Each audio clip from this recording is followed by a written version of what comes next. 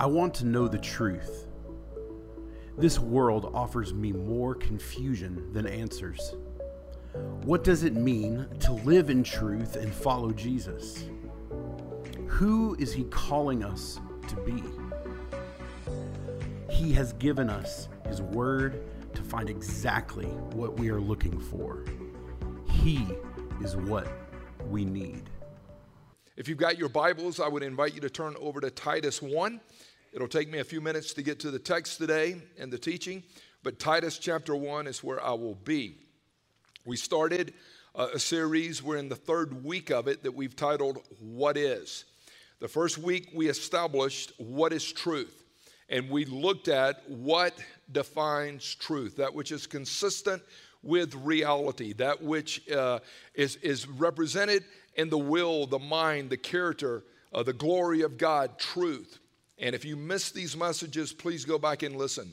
Last week, we laid out a blueprint, if you will. What is man? What is woman? What is a man? What is a woman? And we started looking at God's blueprint in Genesis 1, 2, and 3, looking at the equality that God has created, the differences in men and women, as well as the responsibilities. Today, I want to drill deeper, and I want to deal with the concept of what is a man. And when you work on a definition of what is a man, it is absolutely important, again, that we go back to Scripture and allow God to give us our blueprint and define for us what it means to be a man. Father, I pray in the name of Jesus for every person in this room, for those that are watching online now, I pray in the name of Jesus that you would open our hearts and minds to you, your truth, and I pray that you would speak with clarity. I pray that we would be open to your teaching, open to your leading, and I pray that you would have your way for your glory in this space. Father, I pray that I would be a responsible steward of your word, of your truth, of your grace. I pray that I would be responsible in bringing glory to you and good to my brothers and sisters in this room. So I thank you in Jesus' name. Amen. So what is a man? I think one of the greatest challenges that we have as Christ followers is to carefully examine cultural issues through a biblical lens.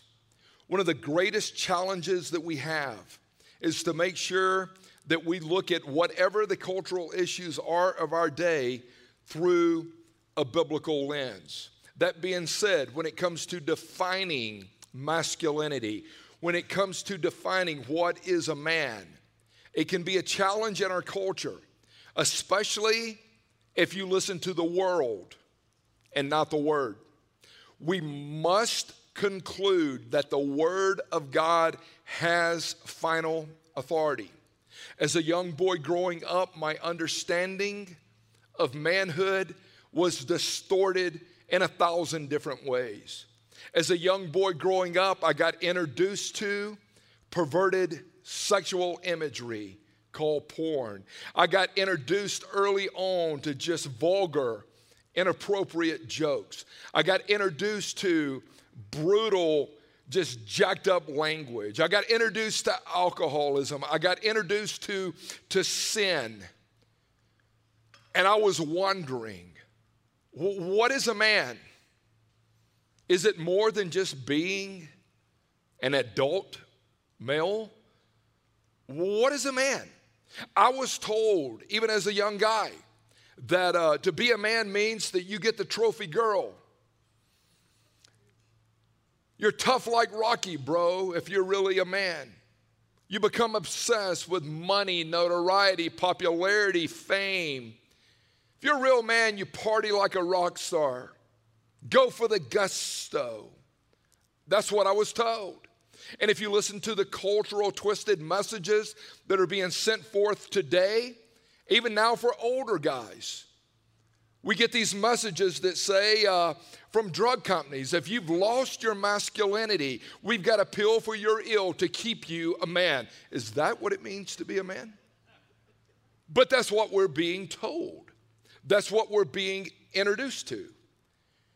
So when it comes to manhood, what it means to be a man, who do you look to? Do you look to Clint Eastwood? Or maybe William Wallace? The older generation, it was John Wayne. But today it's Dwayne "The Rock" Johnson, or maybe it's Elon Musk, or maybe it's Justin Timberlake, or maybe it's Chipper Jones, or maybe it's who do you look for? And then if you start to think about the qualities that make a real man, what are they? You hear guys say real men drink their coffee black. I'm like, really? Or real men wear boots and drive trucks. Really? Or real men hunt and fish. I'm like, Dustin, I'm not really sure that's a biblical definition of manhood. Real men are athletic. Real men have beards. Real men. But what is a real man? What is a real man? Who is the most influential man in your life? Who do you admire? What was it about that most influential man in your life, characteristics and lifestyle, that caused you to gravitate toward him? I believe that God has given us the perfect model of manhood and masculinity, and his name is Jesus Christ. I believe if we're looking for what a real man is, a true man is, and for what authentic masculinity is, from God's definition, we look no further than Jesus Christ. He was the perfect portrait of masculinity. But again, as I've established over the last weeks, we reject God's design. And we've gravitated into this mindset where you question God and you ignore God and you reject God. Ultimately, you eliminate God and you become your own small g God, and you get to call the shots. What would cause a man to reject God's design on his life? Those are questions I think we must ask. When we see such a confused identity amongst people today, what would cause them to reject God's design? And as I've looked, I've seen, and many, they went through, Jeff, deep trauma. There was betrayal and hurt. There was so much confusion. They had nobody to model it. All the cultural pressure, starving for somebody to accept them. And so we see that sin has distorted humanity at every level. But I truly believe, and I truly believe that it is an act of worship for you and I, guys, to cultivate and celebrate what authentic manhood is all about. We have to cultivate it. We have to discover it. We have to get the proper working definition of what it's about. So think about this. A real man. Let me give you 4 attributes, if you will, or thoughts here, observations. A real man. 1, I would say, a real man knows his purpose. A real man knows his purpose. When it comes to who am I? Why am I here? Where am I going? What value do I add? A real man knows his purpose. He knows his identity. He knows his worth and significance. He knows that God is wanting to do something in him, with him, and through him to have influence and impact. A real man knows his purpose. What is your purpose? The purest definition of purpose for humanity, not just guys, but gals alike. My purpose is what? To know God, to enjoy God, to glorify God, to worship God, to walk with God. Why do you exist? What is your purpose? That's it. To know God, to get so familiar with God and acquainted with God and yield to God and surrender to God. When I look at guys that are real men, I go, that's a real man right there. He knows his purpose. A second thought I would tell you is this: a real man refuses to be passive. He refuses to be passive. A real man will initiate. He sets the tone inside of his home. He adds value to other people. A real man is an initiator. Most guys are just react and respond kind of guys. They're passive. But when we start to look at a real man, what does a real man do? Adam, the silence of Adam, it hijacked humanity. You were to speak up. You were to stand up for your wife in the garden when the serpent came to her. A real man will stand up. He knows what's happening in his family. He's got a pulse inside the home. He knows the heartbeat of his wife. A third observation would be a real man. He welcomes accountability and embraces responsibility. Accountability, if you had to define it, here would be the definition I would give you. Accountability is when I would say, Drew, I give you permission to count the abilities that God has given me. You are a brother, you're walking with God. So as we walk with each other, Drew, Neil, you got permission to count the abilities that you know that God has given me. I've got permission to count the ability that God has given you. Accountability is when you allow and trust another man to put his eyes on your life, knowing that he wants to see you be all you can be and the best you can be for the glory of God, which implies that a real man doesn't hide and cover and live in deception. He goes, hey man, I want to be accountable. That would be a real man. And a real man embraces responsibility, because you start to look at a person's life and you go, man, if you have ability without being responsible with that ability, you become a liability not only to yourself, to your family, the collateral damage that you will cause. Man, you've got to be responsible. And I remember, even with our 5 kids, but specifically with my boys, as I looked at Benji, Jesse, and Caleb, the one thing, son, I care most about is that you learn to take responsibility for your thoughts, for your actions, for your life. If you learn nothing else by the time you leave this home here, I want you to learn to be responsible. People have asked me over the years, so what do you do? What do you mean, what do I do? I mean, I pastor, I shepherd, I disciple, I do a variety of things. But I come back and I will make this statement to them, Daniel. I get paid to do one thing. One thing. Oh, you get paid to preach, right? You get paid? No. You get paid to counsel, right? No. What do you get paid for, Tim? I get paid to be responsible. Responsible in my life, responsible in my marriage, responsible with the Word of God, responsible in counseling with somebody else. What do you get paid for? To be responsible. And the more obedient you are to the smaller opportunities that God tees you up with, the more He will open up. And the more He will open up. When He knows that He can trust you, Seth, with little, He will give you much. A fourth observation would be this: a real man lives and leads courageously. Courageously. Courage means mental and moral fortitude to keep persevering. He doesn't throw the towel in quick. He stays with it. It's a willingness to confront those fears and doubts that you have and step into them anyway. Do you have fears at times? Yes. Do you have doubts at times? Yes. But I have to allow my faith to be greater than my fear, my faith to be greater than my doubts. When you see a person that is living a courageous life, they look at doubt and fear and step into it anyway. It implies that you're doing what is right, you're doing what is good, no matter what the opposition may be. Make sense? What is a real man? What does it look like for us to grow into manhood? My mentor, Crawford Loritz, was talking to me years ago, and he was teaching a concept and thought called the 5 phases of manhood. And I said, what do you mean by that, the 5 phases? He said, let me break them down for you. He said, you've got boyhood. Then you have adolescence. You've got manhood. Then we call the next stage becoming a mentor, and then moving into becoming a patriarch. I said, so how would you break them down? And so Crawford said, a working definition of a boy would be this, Timmy. He's irresponsible. He's totally reliant. He is very impulsive. He lives for the moment, and he has a I deserve entitlement mindset. When you look at little boys, watch them. Impulsive, irresponsible, totally reliant.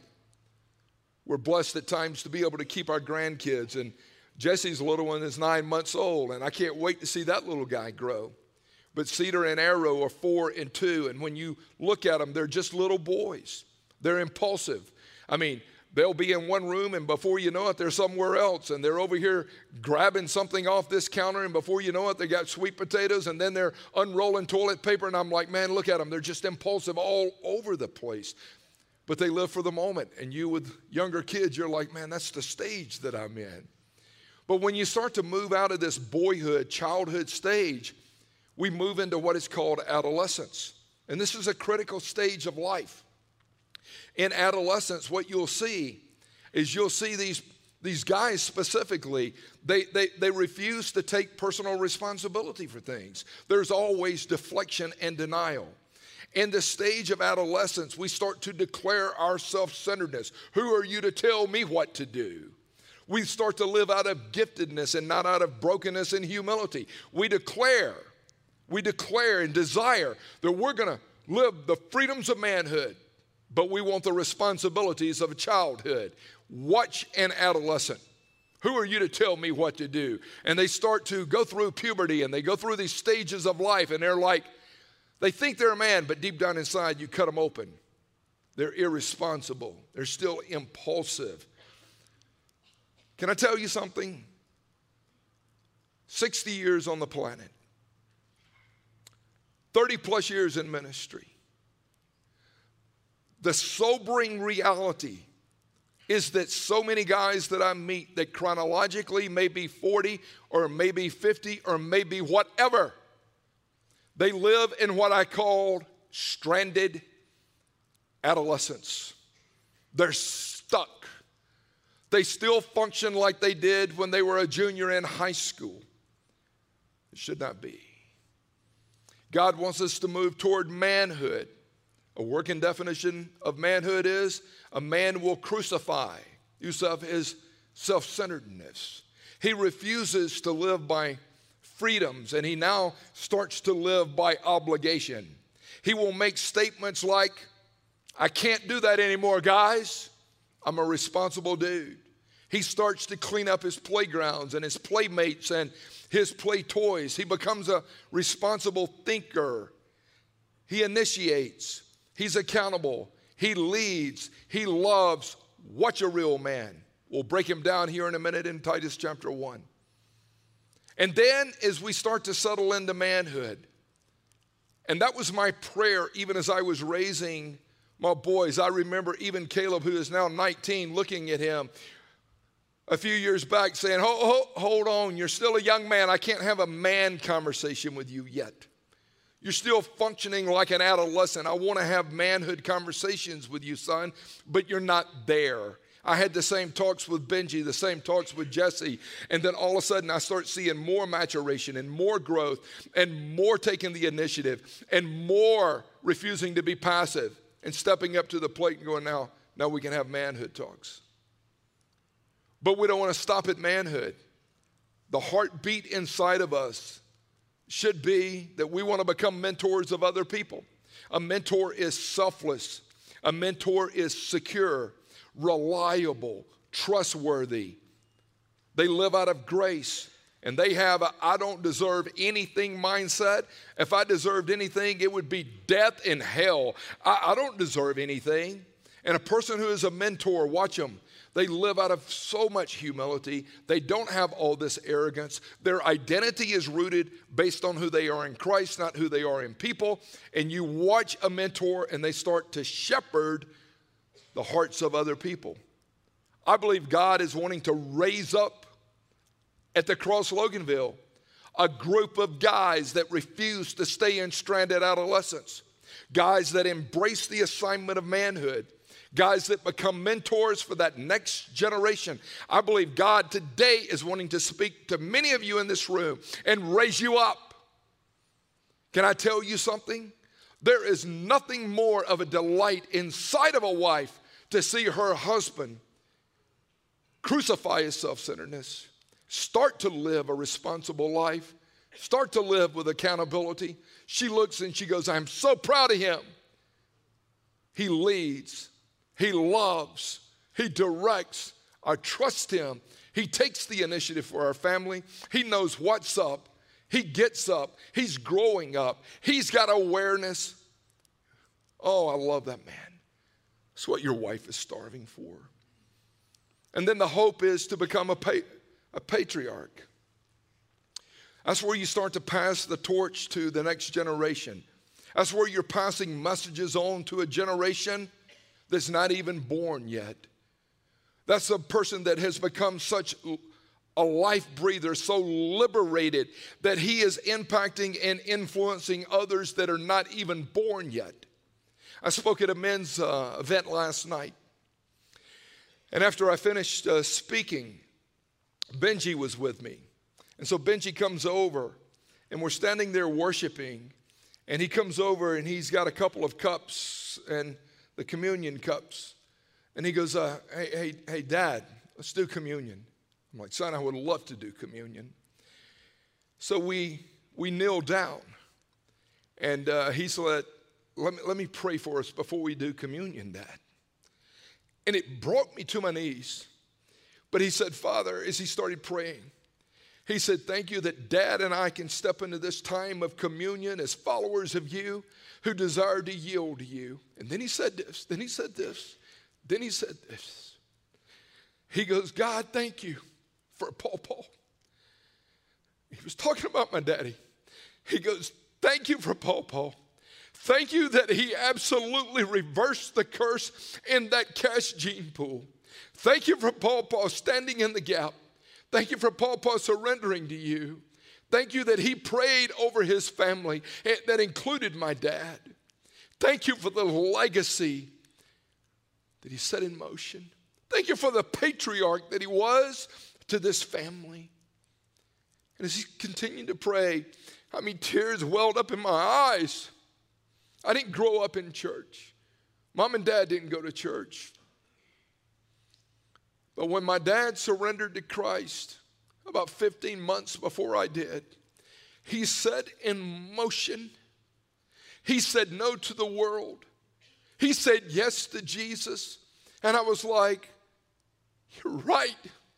My daddy was a patriarch. And I want to be a patriarch. My dad is speaking right now to Cedar and Arrow and these other kids. It says in Hebrews 11 regarding when Cain killed Abel, it says this, and Abel, though he is dead, through faith, he continues to speak. When you read that text and you think some 6,000 years ago he was killed, but through faith, he continues to speak.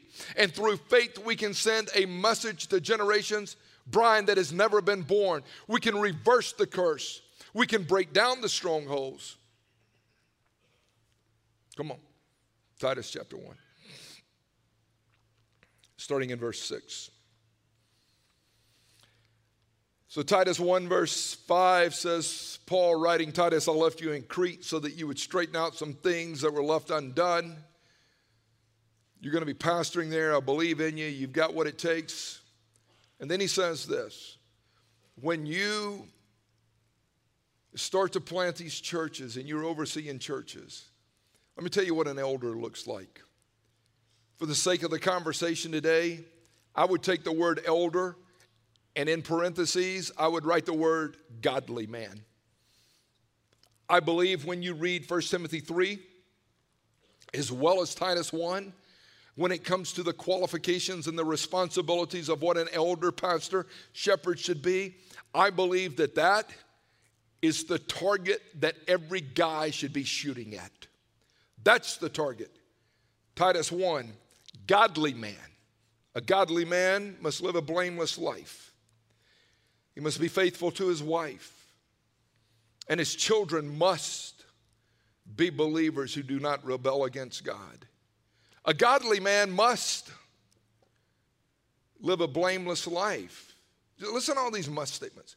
He must not be arrogant or quick-tempered. He must not be a heavy drinker, violent, or even dishonest with money. He must be hospitable. He must love what is good. He must live wisely and be just. He must live a devout and disciplined life. He must have a strong belief and the trustworthy message of the Word of God that he was taught, then he'll be able to encourage others with wholesome teaching and show those who oppose it where they're wrong. I want to unpackage this for you. Please open your heart, guys. I'm telling you, this is what God desires. This is what your wife is starving for in a man. It starts by saying a godly man must live a blameless life. Some of the other translations say he must be above reproach. You know what that means? It means that when others start to attack you and try to throw dirt on your name, your character, and your reputation, a guy that is living a blameless life above reproach means that when they throw this mud and dirt, it doesn't stick to him. It's not true of who he is. And that is the desire that God has for you, Vic, that when other people would speak ill and make slanderous, derogatory statements toward you, that they would look and say, Adam, it doesn't stick to him. He's a blameless guy. Dirt don't stick to him. And then he starts to unpackage it. The first quality that he talks about in being blameless is it's about having a strong marriage. He says that a godly man will be faithful to his wife. You don't have to get married to be a godly man, Tommy. You can be a godly man and stay single for years. But if you are married, your marriage is your top priority to God outside of your relationship to God. A real man will do whatever it takes to have the healthiest marriage that he can possibly have. A real man will. Here would be my question to you. Does your wife regret marrying you? If your wife had a mulligan and she could go back and do a redo, does she regret marrying you? When she married you, did she hit the jackpot? Or did she marry a jack leg? We're in church here, Tara. Tara, y'all be careful down here now. When she married you, was it a regret? Did she hit the jackpot? Is your wife better off today because she married you? Is she? Don't you think that would be a very fair and sensible question to entertain? He must be faithful to his wife. This implies sexual purity. This implies being set apart for God's glory and for the good of your wife. He is faithful to his wife, which means he concentrates his sexual energy toward his wife when it comes to the visual, the mental, and the physical. He's a godly man. He's committed to his wife. You know, this has hijacked so many guys, even in the church, and guys that occupy a podium and pulpit over the years. What happened? Your energies was not driven toward Christ and given to your wife. You allowed them to get perverted and distorted. A real man will stay away from porn. A real man will stay away from strip clubs. A real man will stay away from flirting with other women. A real man will. A real man does not commit adultery. A real man is faithful to God and faithful to his wife. He's faithful to God. He's faithful to his wife. About 2 years ago, Benji asked me, hey, Dad, can I swing by and see you? Sure. He came by the church that day, came up into my office, and he said, talked about whatever for a few minutes, and he said, I got a question for you, Dad. I said, okay. He said, have you been faithful to Mom over the years, Dad? Have you been true to Mom? That's a very humbling question to be asked. And with tears in my eyes, I looked at him and I said, by the grace of God, my flesh would gravitate in a million different directions, son. But by the grace of God, God has kept me faithful to your mom. Not only on the horizontal, relational, emotional side, but I'm telling you, he's kept me totally faithful to her. And you know how humbling it was when he left that day after we visited for another 45 minutes? I sat there and I'm like, Lord, there's nothing good that dwells within my flesh. And Lord, I know for any guy, if they yield and fight and surrender and run to you, Lord, you can keep us faithful. Lord, so many guys have screwed it up, and God, I don't want to screw it up. I want to be faithful to you and faithful to Barb. That's what I want to do. When he left that day, I was so humbled. I'm like, man, I never knew that my son would ask me that question. But it brought me to my knees. He's like, you stay with me one more day. You walk with me one more day. You yield to me one more day, Tim. Don't you take your eyes off of me. And I'm telling you, if you jacked it up, there's grace, there's forgiveness, and there's love. And the enemy wants to steal, and he wants to kill, and he wants to beat you up and destroy your life. But I can promise you that God says, hey, let me restore you. Even what the enemy has tried to eat away, he wants to restore you. A second characteristic of a real man is he's a godly father. He leads his children to the Lord. When you ponder this, it doesn't mean that your children are going to be perfect. You're not. Children are going to be perfect? No, that's out of your control. They were born little sinners with a free will. So are you. But a godly man does everything that he can to influence his children to know Jesus. Man, I'm pointing you in that direction. I want to manage this household and point you to Christ. A godly man, his children look at him and go, I trust him. I respect him. I honor him. I want to obey him. Man, he's got my heart, not just my behavior. There's so many dads that I've looked at over the years, and they can get their kids to behave a certain way, but when it comes to really having the heart of the kid, they don't have it. Man, you discipline your kid toward love and toward life. You want to see them flourish. And the thing I would tell you is this: it's impossible to be absent and to have this kind of influence. You've got to be actively present in your kids' lives.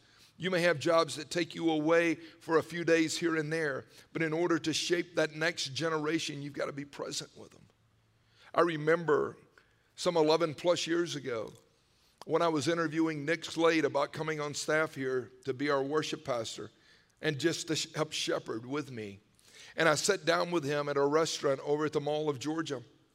And I said, Nick, what do you want to do with your life? I mean, you've got a cousin who has started a big-time rock band named The Fray. Your uncle has written all this stuff. You've been around music all your life. Nick, what do you want to do?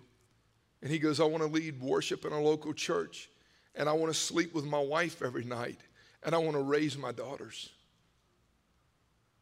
I'm like, that's what you want to do? He goes, yes, I want to raise my daughters. And we celebrate right now. Nick and Lisa and their family have been here with us. We just celebrated a few days ago their 11th anniversary of being here. Give it up for Nick. Incredible, incredible, incredible. But when I look at Julia and Natty Kate up here singing with their mom and dad today, I'm like, they love their daddy. They respect their daddy. They honor their daddy. Their daddy's not perfect. Their daddy knows that they've got a free will and they're going to have to repent and come to Christ. But I'll look and go, he leads and manages his household well. That's a responsibility. We go on to read that a real man, he's not arrogant. He's not prideful. He doesn't think he's better than everybody else. Pride will absolutely destroy and annihilate relationships. It will keep you from serving others and loving others. Even Proverbs says, pride comes before destruction and an arrogant spirit before a fall. The truth is, as I look across this room this morning at every guy, I can tell you, hey man, you're priceless. But without Christ, you're hopeless. God has placed value and dignity inside of you. And if you're going to live it out, it's going to require humility. C.S. Lewis said, humility is not thinking less of yourself. It's just that you think of yourself less. And having a posture of humility is so crucial. He goes on to say in this text of Titus 1, a real man, a godly man, he's not hot-tempered. He doesn't have a bad temper. He's not all hot-headed about life. When you read that, a godly man is slow to boil. He has patience. He knows how to control his anger and his temper. He has control over his emotions. I would say, man, a guy that really is walking with the Lord's got a longer fuse. People that are hot-headed, people that are bad-tempered people, they make you walk on eggshells when you are around them. They put everybody on the defense. And they're easily offended themselves. And he goes, no, that's not being a real godly man. He goes on to say a real godly man is gentle. He remains calm even in the midst of a storm. The word for gentle is similar to the word for meekness, and it means he's got like this controlled power. It's the portrait of that horse being tamed, that stallion. Look at that. But it's tamed, it's power under control. And that's what he says, a godly man, a real man. He's tenderhearted, he's compassionate, he cares, but he's controlled with the power that he has. He goes on to say he's not a heavy drinker. He's not a heavy drinker. He's not given a strong drink. Why? Because a real man wants to be sober. A real man, a godly man, he realizes that getting drunk and getting high will dissipate the Holy Spirit's work in his life, and you're more vulnerable to temptation. You're more vulnerable to the enemy coming and attacking you. So a godly man looks and he says, I don't want to do anything that would hinder me from being able to hear God's voice. I don't want to do anything that would open myself up to vile temptation. I don't want to do that. I want to stay sober so that I can protect my family, so that I can lead my family, so that I can be the example that God wants me to be. You ever seen people's lives just get wrecked because of alcoholism? A godly man is not a bully. He's not violent. The word violent there literally means apt to fight. He's mad. He's mean-spirited. He's a troublemaker. He's a brawler. He's quick to explode. He goes, no, not a godly man, not an elder. He doesn't want to hurt people. His heart is to help people. He's not seeing how he can bully and intimidate anybody else. He wants to help. He wants to serve. He goes on to say here that he's not greedy for money. He's not greedy for money. And we realize that money is not evil, but the love of money is the root of all sorts of evil. Money can absolutely hijack a guy's life. He goes at marriage. He goes at kids. He goes at alcoholism. He goes at your wallet. He goes at so many things here that expose a man. Hey, Titus, when you're looking for a godly man that can help lead, here's some things to look for. A real man uses his money to love God and to love others. A greedy man uses God and others to chase after money. He goes, no. A godly man is tamed. He doesn't try to buy his happiness. And a godly man does not measure his self-worth with his net worth. He's not addicted to all this money stuff. He's got loose hands with it. He says he's hospitable. He loves what is good. And that literally means, man, he's got a heart to welcome strangers, those that need help, those that are knocked down. My neighbor, Dallas Hopp, I'm telling you right now, there's very few guys that I've met that genuinely love and care about the underdog and the hurting more than he does. I'll look and I'm like, man, I love the way he loves. A godly man is sensible, has sound judgment, and he makes wise decisions. His decisions are based on the Word of God. When it comes to how he leverages and uses his time, his money, even looking at his own personal health, relationships, when you look at a godly man, you'll go, he's got a well-ordered life. There's a lot of wisdom there. The guy's very sensible. He's well ordered. I'm like, that would be an honorable thing. Over those last 7 years of working day after day after day with Dustin Wilbanks, I've known him for 20 plus years. But the thing I love so much about Dustin, I'm like, man, when you sit there and talk through and pray through issues, you go, he's sensible. I know he comes across like he ain't got a lick of sense, but when you sit down with him, he'll blow your mind. There's so much wisdom. I trust his ability to make judgments. And I'm like, man, I respect that dude so much. A godly man, a righteous man is righteous. That's what he says right here. He obeys God. He's not addicted to comfort. He's not addicted to ease. He's like, man, God has declared me righteous, but I want to live in such a way that I conform my body, my mind, my soul, everything to the Lord. I just want to live out his righteousness. He's holy. The word holy here, Steve, is only used 8 times. There's another word that is used multiple times, but when he talks about holy here, he talks about being devoted and consecrated to God with everything he has. That dude is holy. He tithes, he serves, he shares, he loves, he leads his family. And I look at that and I'm like, yes, Steve, you do that, brother. He's self-controlled. He has dominion over himself. He's not ruled by his emotions and his passions and his feelings. Here, let me close you with this. And this is what he says. He's a man of the word. He's a man of truth. That's how he wraps up this in Titus 1. I want you guys take this passage, take every word and ask God to show you, am I lacking? Is this true of me? He closes by saying he must have a strong belief in the trusted message, which is the word of God. Then, he's laid out all this stuff, righteous, holy, blameless, all this stuff. He's got a strong belief in the word of God.